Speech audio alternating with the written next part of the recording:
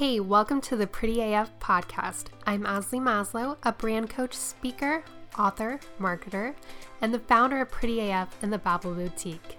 I help entrepreneurs going from living paycheck to paycheck in a job they hate to thriving in a career and life they love. This is your place to learn from me and other entrepreneurs that are pretty AF inside and out. We get into how to create income doing what you love while finding balance between your wellness, beauty, travel, and philanthropy. If you're ready to get inspired and have actionable steps to build the life you love, then you're in the right place. Let's dive in. My number one, if anyone asks me about how I maintain my team, take care of them. Don't give them a reason to leave. Don't give them a reason to feel unappreciated. I have very low turnover in all my businesses because I'm a human and I treat my staff and team and employees as humans as well. They're not machines. They need days off. They need to go to that wedding and I want to approve that so they don't have to worry if they have a job or not. Some need to have babies and you want to know their job's here for them when they're done having babies. I take care of everybody really well. If there's extra money in the business because everyone killed it, everyone gets a bonus. I want my team to know they're appreciated. Welcome back to the Pretty AF podcast. I'm your host, Ashley Maslow, and that clip was from today's guest, Khloe Churko. Khloe is the studio manager over at the Hideout Studio in Las Vegas. She is also the owner of Pink Noise Management.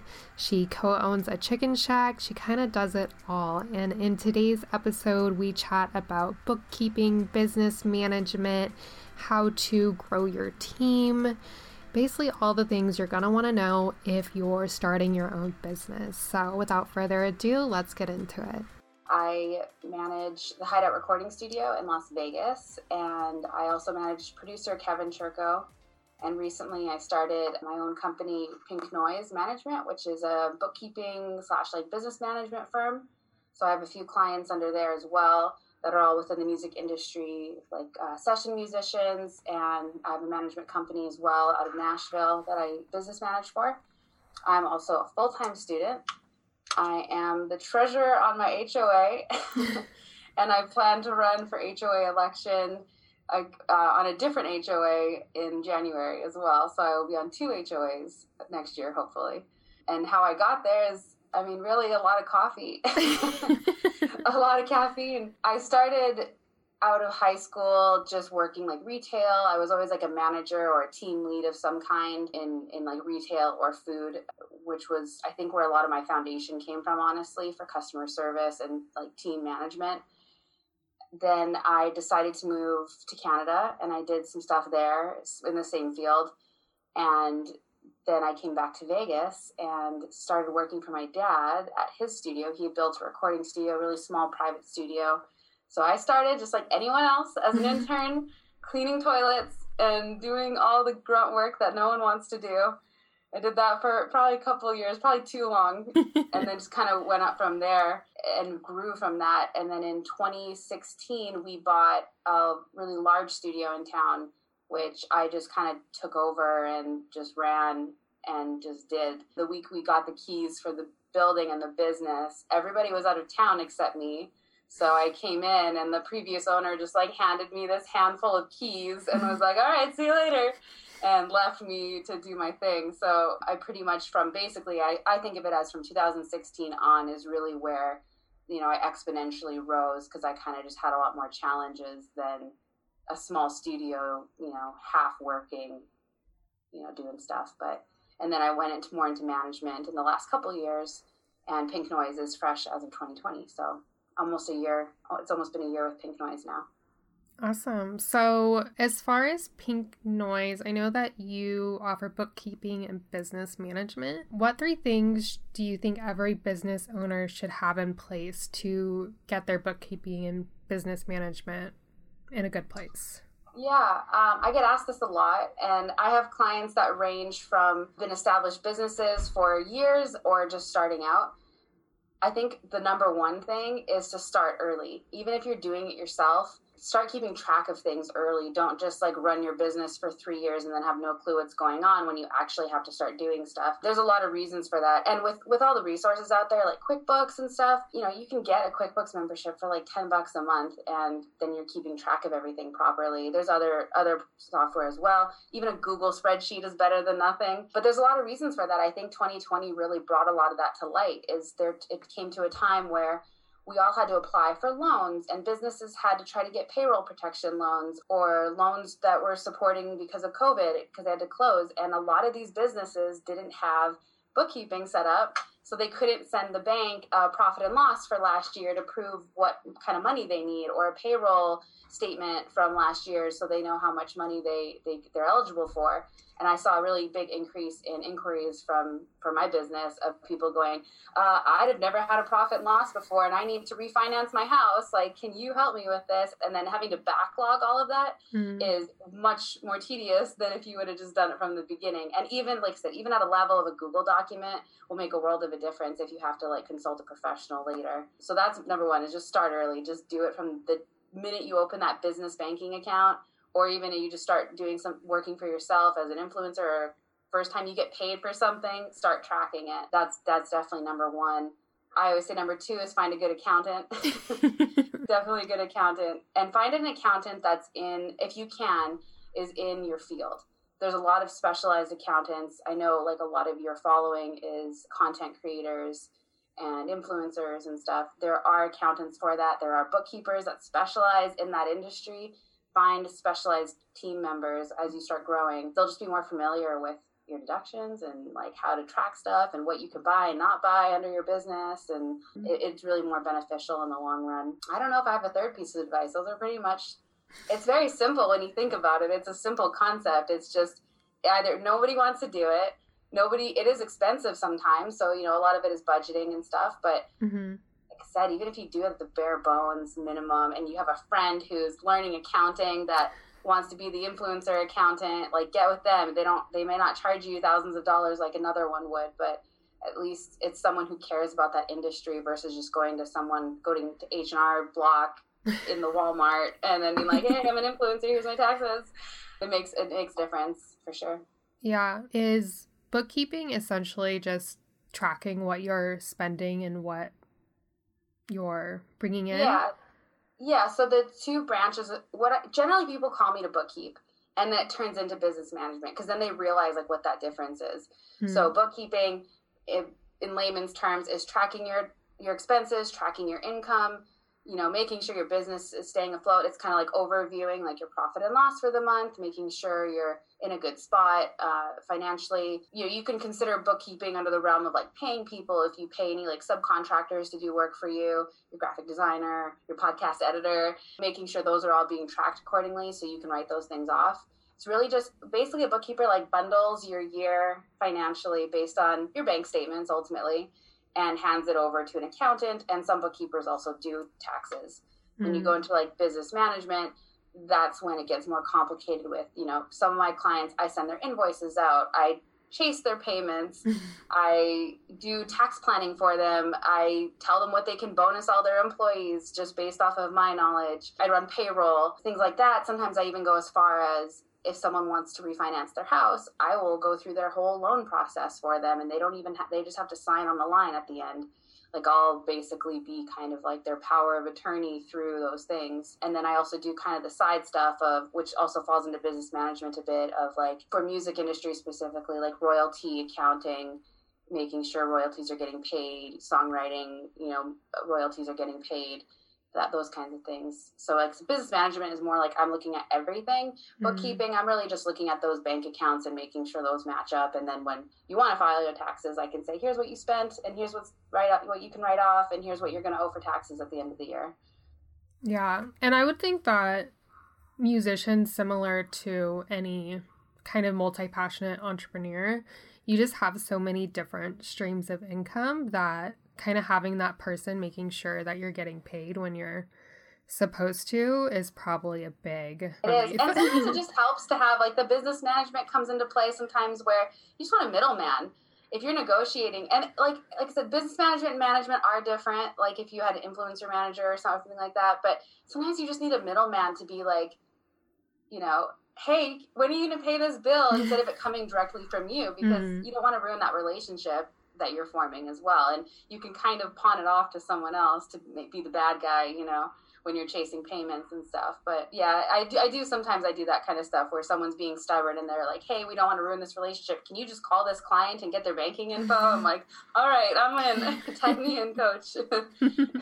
But you only specifically work with people in the music industry, right? Or no, I do. I would say I encompass mostly music. That's just because what I know, and that's what I ended up kind of falling into. But like you said, it is very similar to, content creators, to even serial entrepreneurs who are doing several different things. I would say I'm definitely more in the creative realm.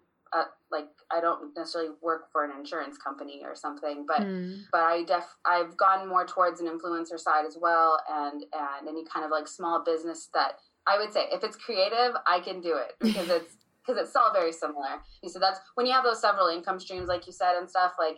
That's what I kind of work towards. And a lot of the musicians I work with, like I have a lot of session players and like touring musicians, it's all the same. They still get brand deals that they have to post about and collect money for and stuff. So, I mean, it is kind of the same, but I would say not necessarily going to bookkeep for the restaurant down the street, but I will handle anything that's creative based. Unless it's Chicken Shack, right? Unless it's Chicken Shack. I do the Chicken Shack books. And I would do that. I mean, that's actually something I've looked into is franchise auditing. When you have a franchise business, I now know the other side of it. So I could go to a franchise and say, hey, give me the list of your top 10 franchises. I will make sure they're paying you the right amount because they may be doctoring their books a little bit. And as a franchise owner, you have a right to see those statements, and if I can get those statements, I can cross compare it and do the dirty work. But so I've definitely thought about it. I mean, I'm still so early in the infancy of Pink Noise, so I'm trying to stay to where my market is, but I do see a lot of room for expansion into other fields because I just have knowledge in a lot of different things too. I admit I also do help an insurance company in town as well, like a house insurance company. So I guess I do a little bit of everything, but it's not necessarily what I prefer. Yeah. So speaking of multiple hats, you're not just the owner of Pink Noise Management. You're also a studio manager, like you mentioned. You're a co-owner of a Chicken Shack, and you're a wife. You recently lost 89 pounds. So how do you manage everything, and how do you decide what you're going to say yes to? Did I mention I drink a lot of coffee? Yes. That's how I manage everything. I don't know. I wish I could. I looked at, like, when you sent me this, I was thinking, I wish I had some kind of easy answer. But I'm just a freak of nature. And everyone says that, like, how do you do this? How do you do all these things? How do you stay so organized? I like to say, and like on a like serious, but not a serious note, I'd like to think I have some kind of really high functioning anxiety where throughout my waking hours, I just have to do something constantly. I just I can't sit and I can't relax and I can't not think about something. Even my relaxing time has turned into building Legos, which is very like thought processing still. It's not relaxing, but it at least takes my mind out of thinking about work. Then I'm only focused on one thing versus, just like coloring or something, like you're focused. But I just do it. I just wake up and it's a hamster wheel every day. But I think staying organized is really the key. As I start doing more, I find my memory is not as good as it used to be. So I have to write a lot of stuff down. I have a lot of Google Docs and Google Sheets of where I'm at with certain projects and tasks with, my last update. So I remember what I did last on it because I just can't remember everything. As my team grows, I start to hand stuff off to other people, which then I really need to keep track of because now I don't even know what they're doing a lot of the time too. But I think organization is really key and staying well rested as much as possible. I do pride myself in getting my full 8 hours every night. And then as far as saying, what I say yes and no to, I really struggle with that still. That's something I'm still working on. I do tend to say yes to a lot of things and then realize I have to back away slowly because I don't have the time. So I don't say no as much as I probably should, but a lot of the time I go back and forth mentally if it's a good thing or a bad thing, because at the same time I'm exposed to so much. And, if I would have said no and not taken on that challenge or that task, I might not have learned that thing otherwise. So it's a blessing and a curse, I guess, as far as relaxing. I'm sure my husband hates it when we're walking the dogs and I'm on the phone the whole time doing business stuff. But, you know, I think a lot of the traits of successful people is they don't stop. I mean, it's really, you look at any of the biggest CEOs in the world or founders of companies in the world, and they're 24 hours. They don't, you know, maybe they get a 1 week vacation but they do it when everyone else is taking a vacation, like the holidays or something. You know, you just can't really stop. I try to set limits on my time frames though. Like I try not to check my emails after midnight.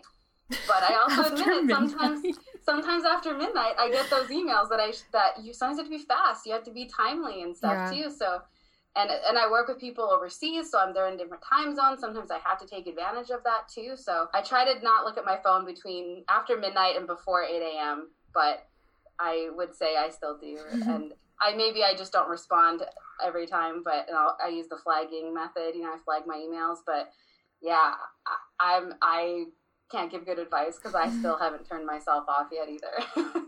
Do you have any tips for being more organized? I recently started being more organized, like within the last year. I am a pro advocate for Dropbox.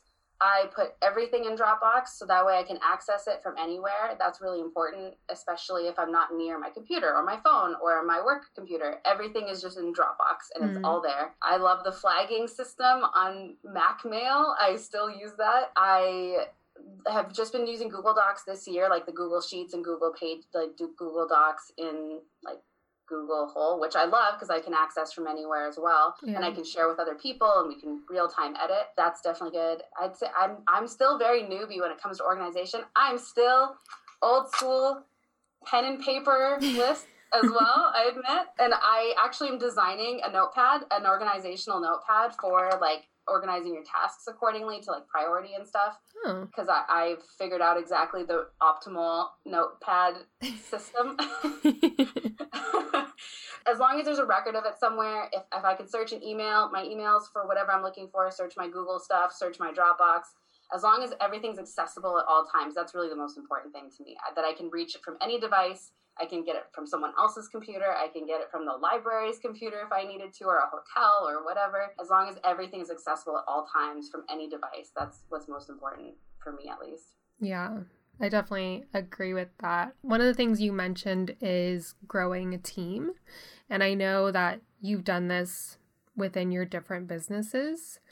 So how do you know when you're ready to start growing a team, and how do you know who to hire first? It's so different depending on what you're doing. I mean, if I look at the restaurant compared to the studio, compared to me as a person, how I expand are completely different strategies for my team. Most businesses, I would say, you really know when you have a hole. When you have a hole in your business that you can't fulfill, you need to hire someone. So if it's a skill that you don't have or you don't have time to learn, you need to hire someone. If you're overwhelmed and you need help, you need to hire someone. I know right now, like virtual assistants are really popular. I think that's really cool. And I think that's handy for a lot of people, especially for just like some smaller tasks that they just don't have time for.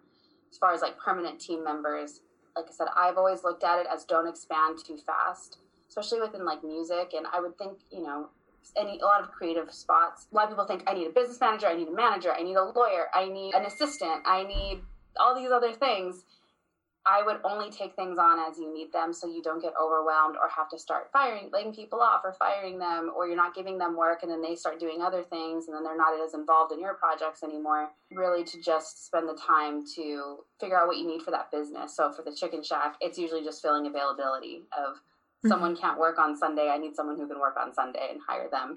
For me as a person, I need a lot of the time I need help. I just need an assistant. I need someone to make spreadsheets for me and things that just take time that I can do, but I just don't have time for. For the studio, I need qualified people. I need engineers. I need people who know certain kinds of software and certain genres of music. Really, you just have to find what you need, but don't overextend yourself, because I see that a lot where people will hire like 5 people off the hop and don't have work for 5 people, or they temporarily have work for 5 people. So, and then as far as team, my number one, if anyone asks me about how I maintain my team, take care of them.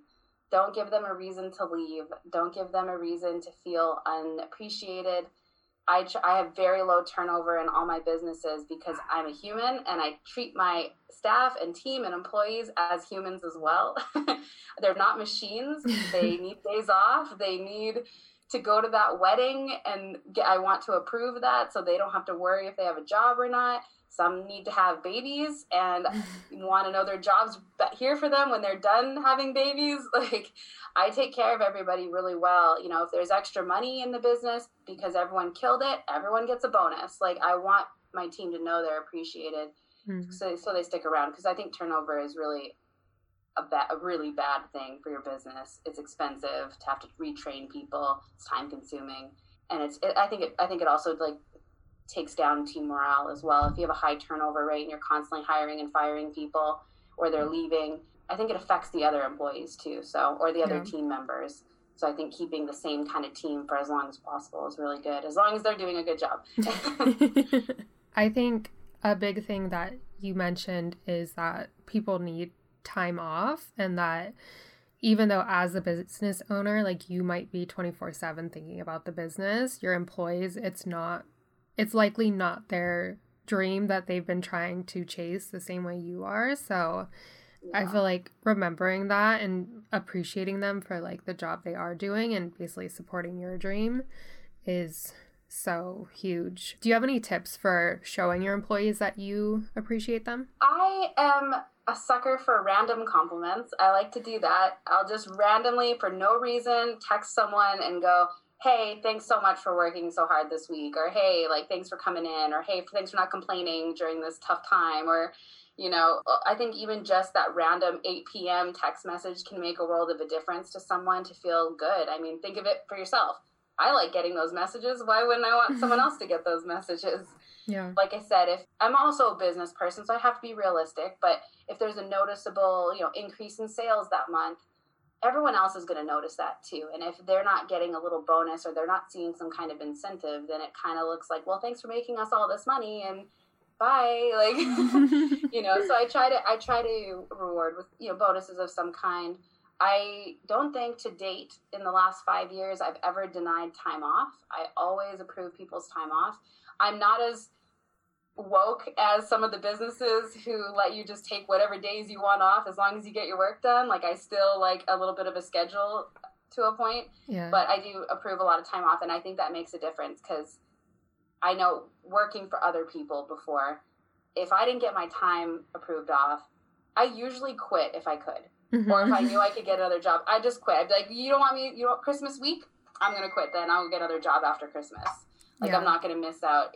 People prioritize differently. Like you said, my team may not be as 24/7 as I am, so I can't expect them to be 24/7 like me. And a lot of the time I think of it as, I'm the last in command. If the place is burning down, I'm the one that's coming over here to meet the firefighters, like at midnight or whatever. So a lot of the time I have to really like assess what's in their realm of duties and what's too extreme. I wouldn't expect one of my staff members to go to the shack because the alarm went off at 4 a.m. That's not their job. That's my job. So I think really like letting them be in their position, giving them room to grow, because I appreciate growth and promotion, and I do promote people and I give raises and all that if they're doing really well. But still knowing, like, not taking advantage of them, I think is important, of not expecting more than what they should be doing without compensating them for it. A lot of people start a position and they'll get paid the same rate or close to the same rate for years, but they'll be doing double the amount of work they did when they got hired. Yeah. And that's not fair. They should be getting paid double for what they, or close to double if they're doing double the amount of work. So, I mean, I just treat everyone like I would want to be treated if I worked at a company. If I work hard, I want to be appreciated. If I want time off, and I'm doing a good job, I want my time off and I'm doing a good job, If I have people who decide they only want to work 2 days a week from now on, that's fine. I'll just hire someone who can work the other 5 or whatever, like it's not the end of the world. And I just have to treat everyone like a human. And, like I said, if I'm 24 hours, I don't get vacation, but everyone else can have a vacation. So I know another thing that you do is a lot of public speaking and being on panels. Do you have any tips for if someone is wanting to do that as well, how they can kind of get into it? Yeah, I think networking is a big thing. just networking, just to know as many people as you can, especially people who maybe organize events and organize panels. A lot of the stuff I've done, more as of recently have been, podcasts because of COVID. A lot of it has also been, before COVID, like school stuff, like universities and stuff like that, guest speakers in classes. I think just knowing and networking with those people, because when that person that you met at whatever convention remembers you and remembers a good experience they had talking with you, they'll think of you for when they organize that panel. A lot of that stuff is just knowing who the organizers are and them remembering who you are. So I think it really does go hand in hand with networking. Mm-hmm. Also, not burning any bridges. If that person's putting on a badass panel that you want to be a part of, and even if you know it's happening and you reach out, you don't want them to go, oh, Khloe, I didn't like the last time I saw her. She was kind of mean to me. Or, I'm really an advocate for treating everybody the same and not burning bridges. If someone is in I don't want to say lower position, but say a lesser or an earlier part in their career, and you're way excelled in your career and at this level, don't be a jerk to the guys that are just starting out or the students. I go to so many conventions and people are so mean to students because they're like, oh, they're just in university. Like they don't know anything yet. But all those university students are going to be bossing you around one day because they're all going to, at some point you're going to come full circle and you're going to be on the same level. And, you just don't, I don't know.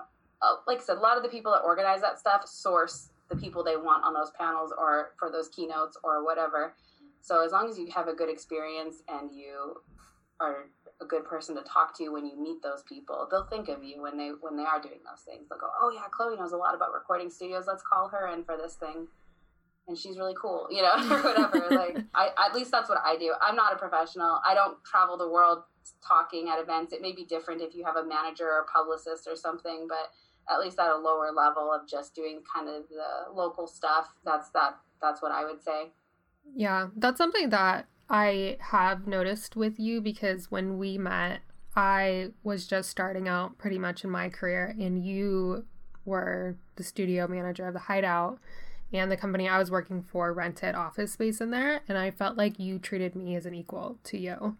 And I was obviously not career-wise the same space that you were, but I felt like you treated me as a friend, not like you were so much better than me, or don't bother me, I'm in my office. No, yeah, and but again, I do that because I've been treated that way, and I know how it feels on my end. I get that all the time of, oh, like you're just, especially being a female, I walk in a room with 3 other businessmen, they're all going to introduce each other, and you meet other people, they're all going to introduce to the men first, and then you're in the corner and they assume you're someone's wife or someone's girlfriend, and that you're not an equal with those people you walked in with. Again, a little more on the women's side, but in general, I've always been in a higher position young, so I have always gotten that. Even when I was doing store management in retail, I was doing that at 16, I was managing a store. So, I've always kind of gotten that from other people based on my age or my gender. And I've always been on a scale of that. Yes, I do business management and I have a company that's doing really well. But at the same time, I'm also a full-time student. So I also get the flack of the student side of it too. So yeah, I think everything in life boils down to treat others the way you want to be treated. And I'd really try to, anytime I'm in a difficult situation, I really try to think of, if it was flipped, how I would feel, what I would want, how I'd want someone to treat me. And again, don't burn your bridges, because here we are, what is that, 3 years ago, 2 years ago, doing a podcast. We're both doing different things now, other than I still run the studio a little, but, we're both doing different things now. And you thought of me as, oh, she's cool, maybe she could be on my podcast or whatever, instead of, going, oh, Khloe was so rude to me when I was there. She lives in her office and thought she's better than everyone else. You do have a really nice office, though, so I was a little jelly. I've redecorated since you've probably seen it last, too. Yeah. Psst. I'm about to tell you my biggest biz secret. The majority of the moolah I make in my biz is from my online courses. Imagine if you created a course in your expertise and you could help people without having to continue trading time for money. There's a platform that will give you everything you need to make that dream a reality. It's what I use to host all my courses on ashleymaslow.com. It's Kajabi. It's an all-in-one platform that you can host your website, courses, and email marketing. You can do all your sales through Kajabi, so no need to Frankenstein a website together anymore. You'll no longer have to pay someone every time you want to change something on your website. Kajabi is a game changer. With Kajabi, you can easily log in and drag and drop your changes to create a beautiful website and platform for your biz and online courses. Click the Kajabi link in the show notes and you'll get 2 weeks free. Now back to the show.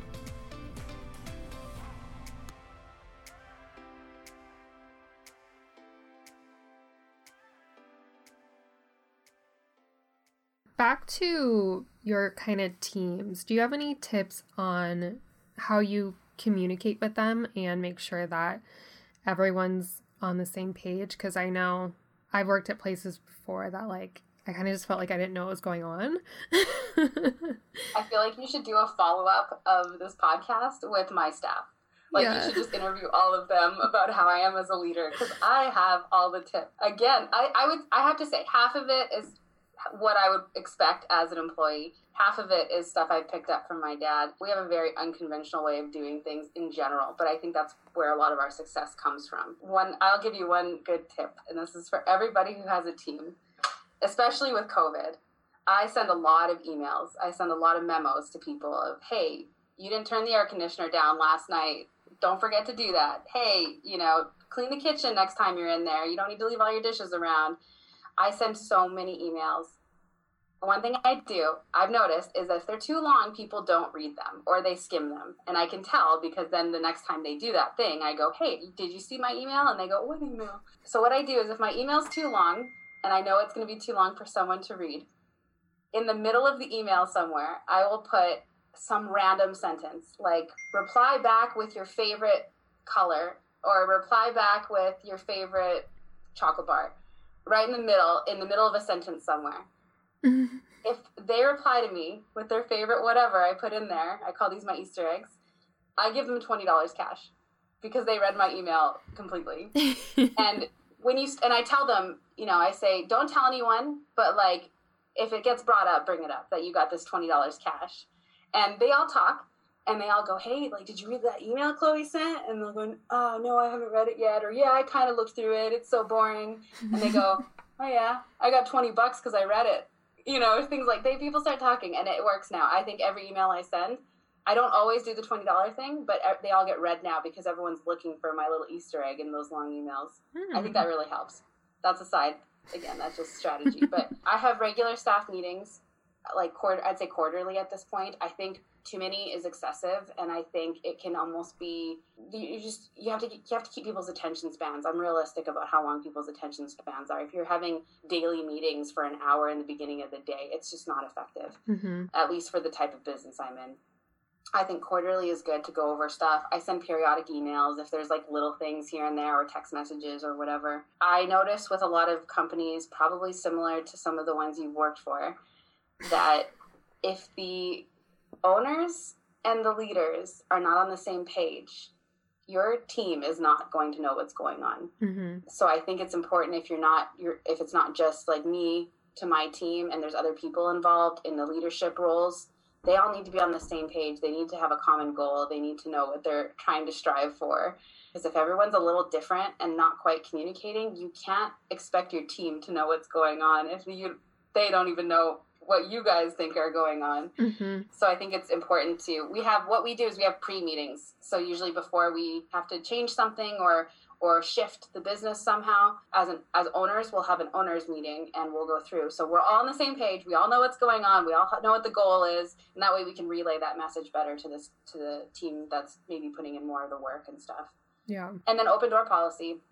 If you communicate well with your team and you allow them to communicate back to you, I think it just goes better. If your staff isn't scared to approach you with a problem or approach you with something they saw that didn't make sense, I don't want anyone to ever feel fearful that they did something wrong, so they just leave it, and then they're like, oh, maybe no one will notice I did this thing wrong. I want them to come to me and say, hey, I'm not sure I did this right. Can you check this? It just doesn't seem right to me, I don't want anyone to feel like they're going to get in trouble or get fired if they did something wrong. I think that's important too with communication on both ends. Communication has to go both ways. And that same goes with, I probably am too liberal with it, but just even people's happiness.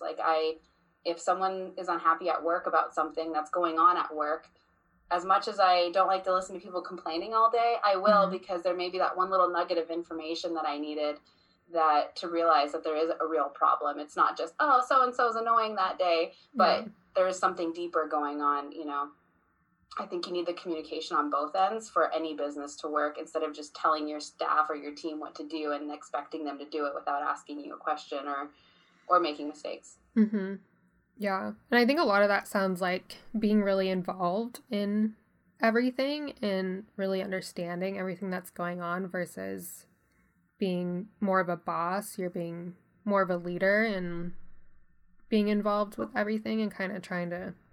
Yeah, that's why I always say, and it goes with the bookkeeping, is do everything yourself in the beginning so that you know what things are. So when you go and hire a bookkeeper and they start telling you stuff that's not making sense to you, you have enough knowledge to look back. You don't necessarily have to be a pro, but you have enough knowledge to go, well, that's not making sense. Like, I know what happened in that bank account this year, and like, why would you say those numbers? And that's how you can tell when people are stealing from you, because you kind of already know. And if you kind of know, you know, any little thing that you're going to outsource, I still think everyone should have like a baseline knowledge in, so that way you can really make sure, one, you're not getting screwed over if someone who's all talk and no action, and you can say like, no, I know how this should be done. I can't do it. I've hired you to do it, but like, it should not be like this. I think it's really important to know all aspects of your business, even at a beginner's level, even accounting. I didn't know any of that stuff 5 years ago, but I do now. And that was because I wanted to make sure we had good people, and we had accountants who were not doing a good job. And I figured that out. And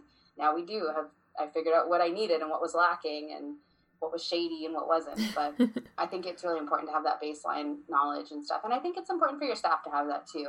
To a degree. You may not want them to know all your business finances, obviously, but I think they need to also know, like, if you have several departments or people who are separated, I think they need to know what each other does too, instead of just going, oh, I don't deal with that. Go send that to Jessica down the street. She knows what's up with that. Like, just having knowledge of everything within each other too. I don't know.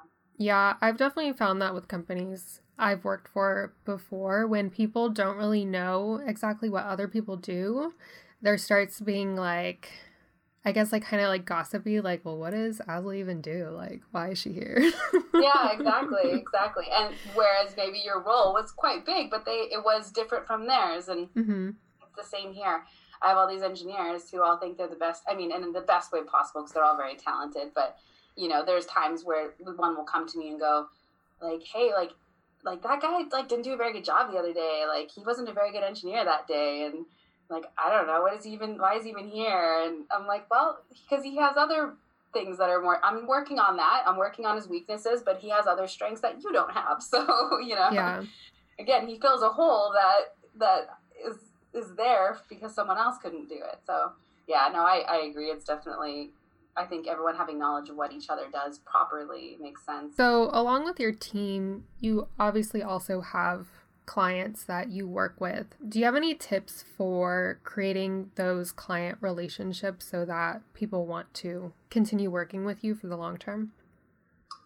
Yeah, I do. I would say I don't know. I can only speak for myself. I can't speak for what works in every industry. I can only speak on what's worked for me. And I would say one of my biggest strengths is I'm very casual. And I know that sounds silly, but I'm casual when I speak to people. I'm casual business casual, we'll say. I'm not like, hey man, what's up, dude? Like, but, you know, I'm very business casual. I'm very layman's terms type person. You know, I'm not going to give you a bunch of accounting jargon. You know, I'm going to break it down person to person, human to human. You know, I think that really helps because it helps with my communication with my clients. They don't feel like I'm too fancy for them to talk to, and they're not going to understand anything I say. They feel like they can just ask me a casual question or just send me a quick text. Again, it all kind of goes to communication. I'd make myself very available. I'm not the Monday to Friday, 9 to 5. Don't bother me outside those hours. I'll answer that text message at 10 p.m. if it's a quick thing. If it's long, I'll say, hey, I'll give you a call first thing in the morning. I treat my clients, and with, again, what I do, I treat myself as an extension of their company. I treat it like I'm one of their department heads. I'm their bookkeeping department head. So I treat their business like it's my own, and I give them the same advice I'd give myself or give any of my businesses. But again, I break it down to, because I realized when I was learning a lot of these things, it can be very confusing and very crazy. I break it down as much as I can in casual and give real world examples and make it easy for them to talk to me as well. I think that's really important. And then it's being timely. I mean, a lot of the clients I have now, the reasons they left their previous people is because they couldn't get a hold of them. They were doing everything really slow. Things that they were expecting 1 week took 2 weeks or 3 weeks or 4 weeks. And that value has to be there, in the service you're providing. I price myself accordingly, as far as what I know I deliver. I deliver things very quickly because I'm 24/7. I will do it at 10 p.m. if I have to. So I just think creating the experience overall is really important, of communication, pricing yourself accordingly, being quick. People want things now. We live in a world where we can get food in 10 minutes. We can get an Uber in 5 minutes. We can get Amazon packages literally the same day sometimes. Everyone's very instant and now. And I just don't think it works if you're taking 3 weeks to do something anymore, because you can find someone to do it faster. So even if that means you have to grow your team a little bit because you can't do everything yourself, you might have to outsource a little sometimes too. But I still think communication is number one with all of that, and making it easy for them to talk to you and making yourself, being able to talk to them. If there's a problem, I'm not going to hide from them and say, I ran into something, but I quit. Have fun with that. I say, hey, this is weird. I don't know how to do this. I'm going to need a couple extra days to consult some other people to see what they think about this. I hope you don't mind sharing your information, because I need someone even smarter than me to figure this out, because I don't know what's happening here. Yeah. And they appreciate that. A lot of time they don't mind that. No one's going to be mad that you don't know something if you find a way to figure it out and not just go, I don't know. Mm-hmm. Yeah. And I think that's part of building those relationships and connecting with people, not trying to appear like you know everything and you're this perfect robot that I'm realistic and I'm honest. If I don't know the answer, I'm not going to say I don't know it and leave it at that. I'll say, I don't know it, but I'm going to find out for you. Just give me some time to talk to the people I need to talk to figure it out. Yeah. So one of the reasons I wanted you on the show is because of how you give back. So can you talk about the different ways that you give back and what makes you want to do that? Yeah, I don't give back as much as I probably should, or if I do it in probably different ways than, the typical write a check to a foundation or something like that. One of the biggest ways I give back is my HOA involvement. That's volunteer work at its finest. I get abused by homeowners all the time, but for fun, because I don't get paid for it. But that is the way I give back. I know it's just one community, but it's one community in a big city, and I take a lot of pride in my neighborhood and, and the area I live in and stuff. So I do consider that giving back in a way, because it's unpaid volunteer work that can be it's time consuming too. I sat through a 4-hour HOA meeting last night. 4 hours. That's a long time that's expensive for me. Yeah. So that's just a smaller way. I do a lot of mentorships with other people. So that's why I say I don't necessarily write a check to a foundation, but I donate my time in a lot of ways. I help out a lot of people who maybe can't afford consulting services for their businesses, for their finances. I do that for free for a lot of people that aren't my friends, just random people that I can just tell are struggling and they need a little bit of help. Like I said, mentorship. So I'm one of the Berkeley, I go to Berkeley online, through Boston. I'm a Berkeley mentor. So I mentor young students on how to, balance their lives and their work and school and families and all that, and get them through their semesters. I've done a little volunteer work at some of the women's shelters and stuff in town here. And of course I donate clothes and furniture and all those kinds of things too. But I really find a lot of the value, I like to see, not for personal enrichment, but I like to see where that value goes. If I write a check somewhere, I don't really see that follow through, where it's nice that if I am helping someone directly, I can see that and go, yeah, I did something awesome. Again, I don't want to say it's for self-validation, but it's nice to know it did help someone, and it didn't go in a CEO's 80% of it didn't go in a CEO's pocket, and the other 20% went to the research or whatever, you know. And then with COVID, I did a lot of donations through more to like families directly through like GoFundMe and stuff like that versus some kind of foundation. I did a lot of GoFundMes, a lot of artists, struggling artists and crew members from touring crews and stuff that had they were selling stuff, and you could buy it or you could just tip them for a performance they do or something, like in the early COVID months. Did a lot of that too. So what I can do, I try to do. If it's time, if it's donating my time, you know, it is what it is too. So yeah, since you do mentoring and I know you work with a lot of artists, what is your number one tip that you would tell an artist right now that's kind of struggling? I get lots of Instagram messages from artists that are like, oh, like, how do I work with you? Or how do I work with the studio? Or how do I work with your dad? Or, you know, or how do I get signed to a label? I think everything has shifted so much, and not just because of COVID, just in general, the music industry is shifting with all the streaming and all that stuff. My biggest thing, and I would say for anybody in a creative realm, influencers, musicians, anything, is to build your following first. You cannot get signed to a major label anymore just because you're talented. They're looking at your numbers. They're looking at your analytics. Sign up with the business Instagram account so you can see your analytics and stuff. I would think it's the same for management companies, for influencers and content creators and stuff. They want to see that you've already established yourself a little bit on your own before they're going to help you more. Whereas back in the day, you could be playing in a little bar and someone would go, hey, that band sounds good. Let's give them $1 million record deal. That's not how it is now. Yeah. So I always tell that. It's what I tell everybody first is you need to build your following first yourself and build it to a point where you're noticeable and people will come to you at that point. I think shopping yourself is just not really working much anymore as far as, and I mean shopping to like labels or something. They're looking, they're already going to see you. If you're making an impact, they have people, they have algorithms, they have all the things to find you, but you have to build that yourself. You have to build a fan base yourself. You have to build organic followers, not paid followers. They can tell when they're paid, you know, organic followers, organic streams.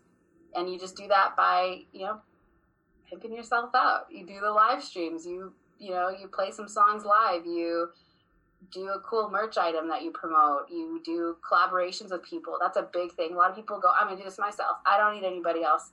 Collaborate. You have to find someone who's just one level above you, just like one step, not way up here because they're not even going to give you the time of day, but just like one level above you, and that will grow you that much more. And then the next time, and as you grow, you just kind of keep working up. But collaborating and being able to cross fan bases and follower bases is really important too, to grow that. You just have to establish yourself first before anyone else is going to be interested. It's just what it is right now. Yeah. And if you need help with that. There you go. There's a lot of people out there who will help you with that. I want to get into your best tips.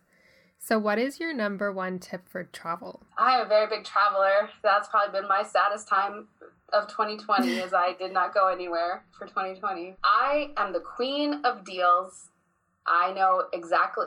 It's probably going to change completely now because it's all shaken up, but I'm the queen of deals. The time of day you book your flights, the time of day you book your hotels, using XYZ credit card to get the extra points, to go through Honey, to go through Ebates, to get the percentages of cash back through the stream, to buying a gift card on eBay for less and using that gift card from eBay on your, I mean, as far as like travel deals go, I can go anywhere pretty much for $500, it seems like, usually. And then as far as enjoying your experience, I put my phone away. If I'm traveling, I really do try to take a vacation as much as I can. I still end up working, but I do try to reduce that as much as possible. Just being present and appreciating that. What's the point of spending all this money to go travel somewhere if you're going to sit on your computer or your phone all day and work? Like, you have to appreciate it and take the time to enjoy your travel. But it's all about the travel deal, so you can really maximize your travel time. Because if you save it for one trip a year, when you could really diversify that into like 4 trips a year. That's how I go. It's about quantity a lot of the time for me. But I also work with the quality because I just find the good deals. I mean, I probably spend about a month. I spend about 1 to 2 months a year traveling, you know, as a whole. Like usually it's a couple weeks at a time, and I travel all over the place because I just find the deals and I go. Yeah. And are you originally from Canada, or are you? Yeah, I am. I was born in Vancouver, British Columbia. So you go there too? I don't go there so much. I go to Canada a lot. I'd say Canada and Mexico are probably my most frequent. I've been to Jamaica a couple of times. I had plans to go to Europe this year. Obviously didn't. I went to Europe a couple of years ago. I really just go anywhere I feel. I actually have like this little like travel map back here, and it's one of those scratch maps. So I scratch the things I want off, and then I put pegs in the places I want to go next. And so I just keep an eye on usually like 3 or 4 places at a time. And if I find a deal, I book it and go. Bye. The thing about working for yourself is that you have flexible schedule as far as like usually I can travel, I can make it work. Like I don't have to ask 3 people if I can take that time off. Yeah, yeah, definitely. So what is your number one wellness tip? It's really hard right now because I'm in a whole different like health journey than I've ever been in. Yeah. Right now, my real big focus with wellness is weight loss, obviously. One thing I've shifted, someone said something to me during COVID and it just flipped a switch in my brain. And they said, it was a doctor actually, and he said, it's natural to feel hungry. It's unnatural to feel full, which when you think about it, caveman days, they didn't walk around stuffed to the brim all day, every day. They usually felt a little bit hungry, and then they would eat and, feel satisfied and keep going and get hungry again. So I really try, and I know it's a struggle for everybody, but I really try to eat to stay alive. That's kind of my motto is I'm just eating to stay alive. It doesn't matter what I eat as long as I'm staying alive. So if I need certain nutrients or protein or whatever, carbs, whatever, I just eat enough to stay alive. Wellness as a whole, I think taking time for yourself is really important. I'm not good at it, but it's important. It's important to take, even if it's 10 minutes, take 10 minutes to just sit and do nothing, or go take a bath before bed that you can just turn your brain off for 10 minutes. It's really important to really try to take a little self-reflection time because it's easy to get caught up. I am a very advocate for mental health. I do see a therapist every month just to clear my emotional plate is what I call it. Mm-hmm. I just go through whatever's loaded up for the month and I spew it out to a third-party person, and then I see her the next month. There's no shame in that, in my opinion. You got to do it. And sometimes talking to just like a third party person that is no involvement, you're not going to get an opinion or advice. I'm not looking for that. I'm just looking to clear my emotional plate. Mm-hmm. I think just full encompassing wellness is important of, talking to someone if you need to, taking care of your body inside and out. I know you've been on a clean journey of switching to clean products. I've kind of been I've actually been inspired by that, and I'm definitely nowhere near where you are, but I'm starting to really look at some of the ingredients that are going into things, and even foods, like all these hormones and dyes, and just taking one of those things out is making a difference. You don't have to wake up one day and all of a sudden being clean living and try to struggle through that. Just one thing at a time. Change your shampoo. Change your breakfast, change your coffee creamer, whatever it is, like just one thing at a time. But I think everyone just needs to take at least 10 minutes for themselves a day. And that's where those thoughts will come from. It's like, oh, I feel good today. What did I eat? Oh, yeah, I ate that. That was good. I'll eat that again tomorrow, Mm-hmm. Yeah. I definitely think with the therapist, because before kind of COVID happened, I was still at another job. And so like I had insurance there. And then once I went full time in my business, like I didn't have insurance right away because I had to build it up. And so one of the things that I stopped doing was going to a therapist, and I realized like after a while I felt like I was just like nagging some of my friends too much. Like I was like telling them too much, and I was like, they probably don't care. Like it's kind of annoying to like listen to someone like download all this on someone. So I feel like even if it's not for you, you should go to therapy for your friends or your family so that you're not putting that on them. I bumped up my therapy since I started losing weight because, it consumed my life. Like that's my day was, what am I going to eat? What am I going to do? Have I lost weight? I need to get some clothes because nothing fits. Like, and I realized I was sick of hearing myself talk to other people about that stuff. And I was like, oh, here we go, Chloe, like talking about your weight loss again, like, or what's changed. And it's such a drastic amount of weight to lose that my life has changed so much. And so, like I said, it consumes me because I'm thinking about all these changes in my life. And that's when I was like, I don't want to keep bothering people, and I don't want to keep hearing myself talk to people. And I couldn't remember what I had said to different people. And so then I'm repeating myself. And I'm like, I'll just save all this and I'll just talk to my girl every month. I have one girl, we do telehealth or whatever. And, I just let it all out. And because I only talk to her once a month, she's genuinely interested instead of hearing it every day or every week or whatever. But, yeah, you know, I think, so you said this airs January 27th, I think. So by that point, I will hopefully have lost 100 pounds, which I will then reveal how I really did it. Dun, dun, dun. I can tell you now because I'll know by then, but I did have weight loss surgery this year. And that's kind of why everything's changed so much, because losing that much weight so quickly, it was like, there's a word for it. I can't remember the name of it, but it's basically like you go into shock of like, your life is like, people do when they get plastic surgery, it happens to them too, where they imposter syndrome. That's what it is. I feel like I legitimately have imposter syndrome now, because like it was like overnight, all of a sudden I'm 90 pounds less and everything's different. So it's really weird, but yeah. I'll publicly announce that. I was gonna wait till I lost 100 pounds to publicly talk about that, but I was wondering, because I know you put it in when you did the application for the podcast, and I didn't remember reading that anywhere, and I was like, what? Yeah. I couldn't remember, because I knew this would be further out, and I'm so close. I'm like 6 pounds away from losing 100 pounds now. So my dream, you know, vision is like, I'll have the Mylar balloons of the 100 and take a cute picture and then actually talk about it. And I mean, this is a whole side tangent, but, you know, I didn't want to talk about it while I was going through it, because I didn't want input from anyone. I didn't want the backhanded comments of, oh, well, that's how that makes sense. Like, that's the easy way. Of course, you didn't have to struggle. Like, you just got your stomach cut out and it's fine. Like, but now that I've gone through it and knowing what I know now, I do not care what anybody thinks. Yeah. I really don't. There's no way I would have been able to do this on my own the way I have. There's no way. So I'm very grateful that I did it, and I would do it 100 times over, and I don't care what anybody says. So I just wanted to make it like a cute presentation with the balloons and stuff. So that's why I was waiting till 100 pounds. But I do tell people day to day, like, it's not a secret or anything. It just hasn't been like publicly announced by any means. What made you decide to go through with the surgery? COVID. I mean, I looked at it probably I think I looked back through my emails when I was searching for a surgeon. I had emailed a surgeon every year for the last 7 years to schedule consults for it. And I just kept chickening out. I just kept saying, I can do this myself. I don't need to go get surgery. I'll just eat healthy and I'll go to the gym. And I've tried every diet and every meal plan and every prescription medication known to man. Like, that's what I keep doing. I go, okay, I'll try this. And then if it doesn't work, I'll go get surgery. And then I just wouldn't move on with my life and forget about it. I just was sitting around at COVID. It was like the middle of May.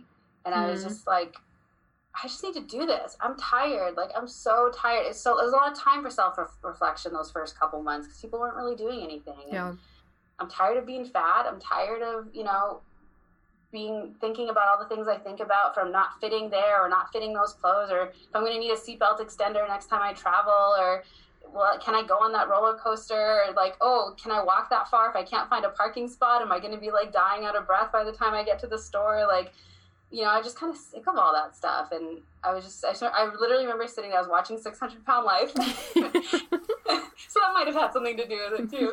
But I was watching it and I was just like, why don't I just do this now? COVID's perfect. I don't see anybody. I'm not influenced by, you know, eating out and stuff, because we weren't really eating out yet or anything. Yeah. It just gives me some time to focus and just not worry about what people are doing and being influenced by other things. And so I literally called someone, was like, how much is this? Can I do this? And they're like, yeah, see you next week. And I'm like, all right, bye. Like, I'll see you at the hospital. Yeah, I just really tired of the struggle. I mean, I think a lot of people, if not everybody, or, you know, even thinner people have the same struggle of they don't like something and they're constantly working to change it, and things don't work and diets don't work, and they yo-yo and they gain some back. They lose some and then they gain 5 pounds more than they started. And I don't know, I just kind of over it. So I thought I'll do this. And this was my Hail Mary. I had a lot of underlying health issues that I kind of needed addressed as well. So I just was like, fuck it, I'll do it. See what happens.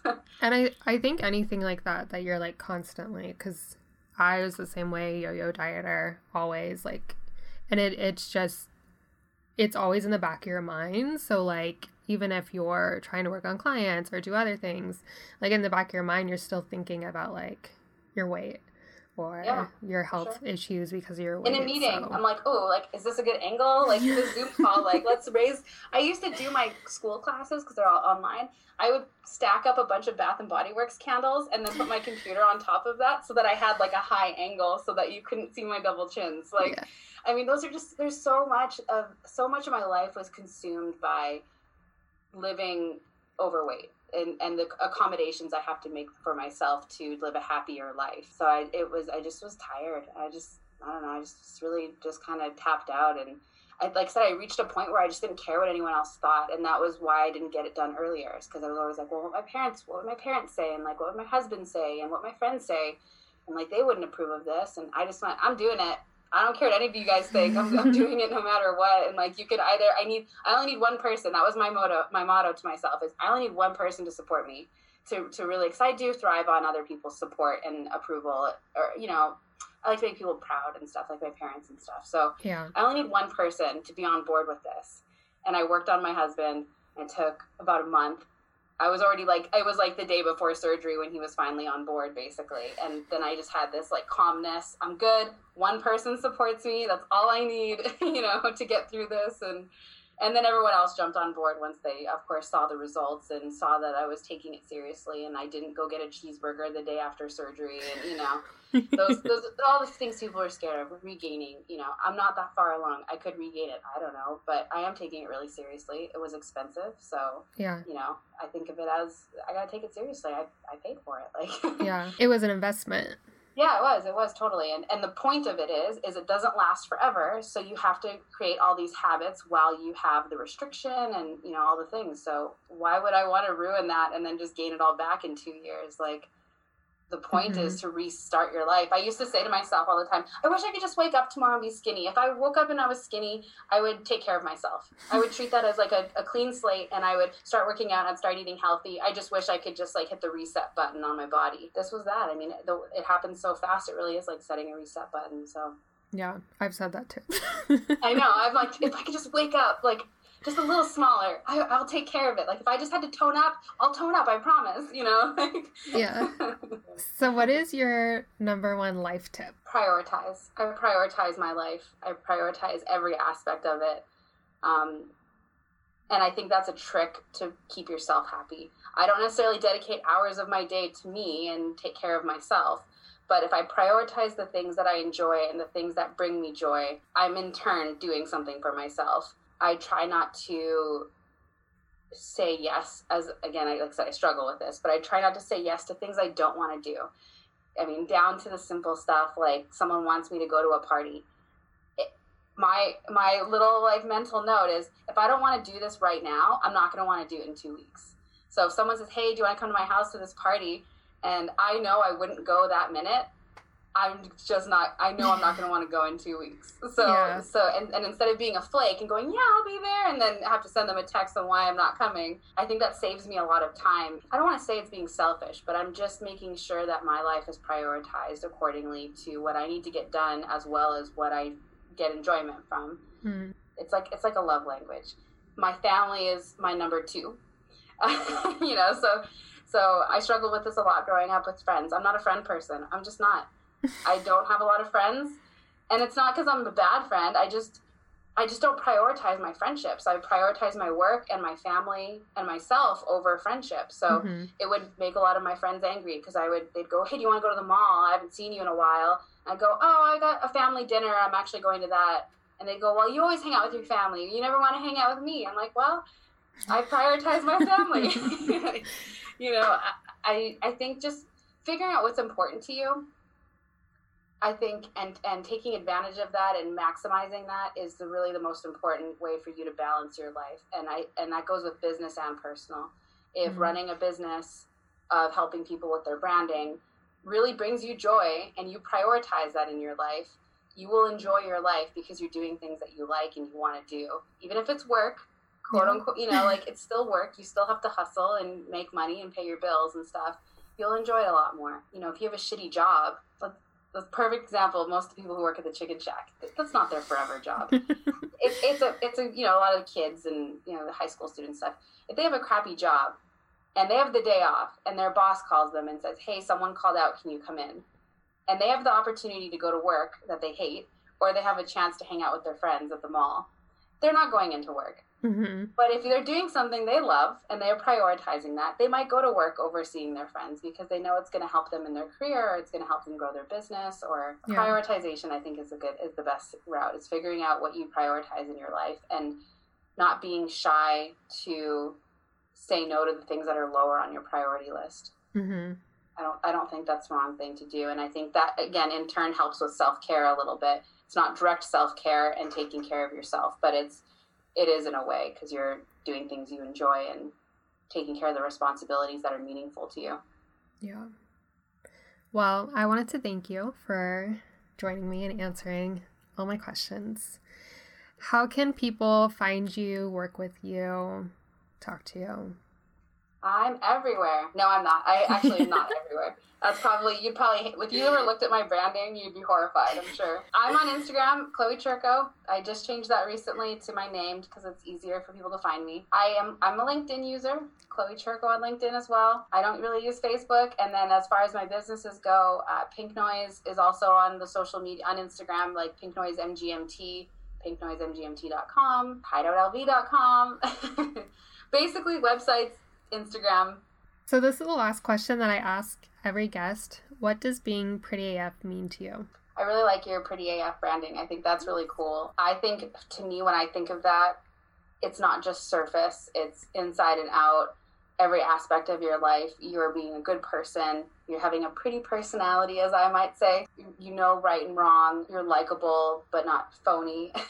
And then you're taking care of yourself. That doesn't necessarily mean in the ways of like, oh, you put makeup on that day, but in the ways of you use some clean products, or you took those 10 minutes to take a bath and just relax and listen to a podcast that you enjoy. It's really just the balance and being pretty on the inside and out, but not in the textbook dictionary kind of way, just in the fulfillment way in every part of your life.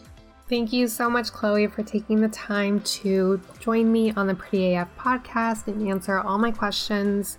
If you haven't done so yet, check out the show notes where you can see her websites, her social media, get connected with her, work with her if you're needing some of those management or bookkeeping things.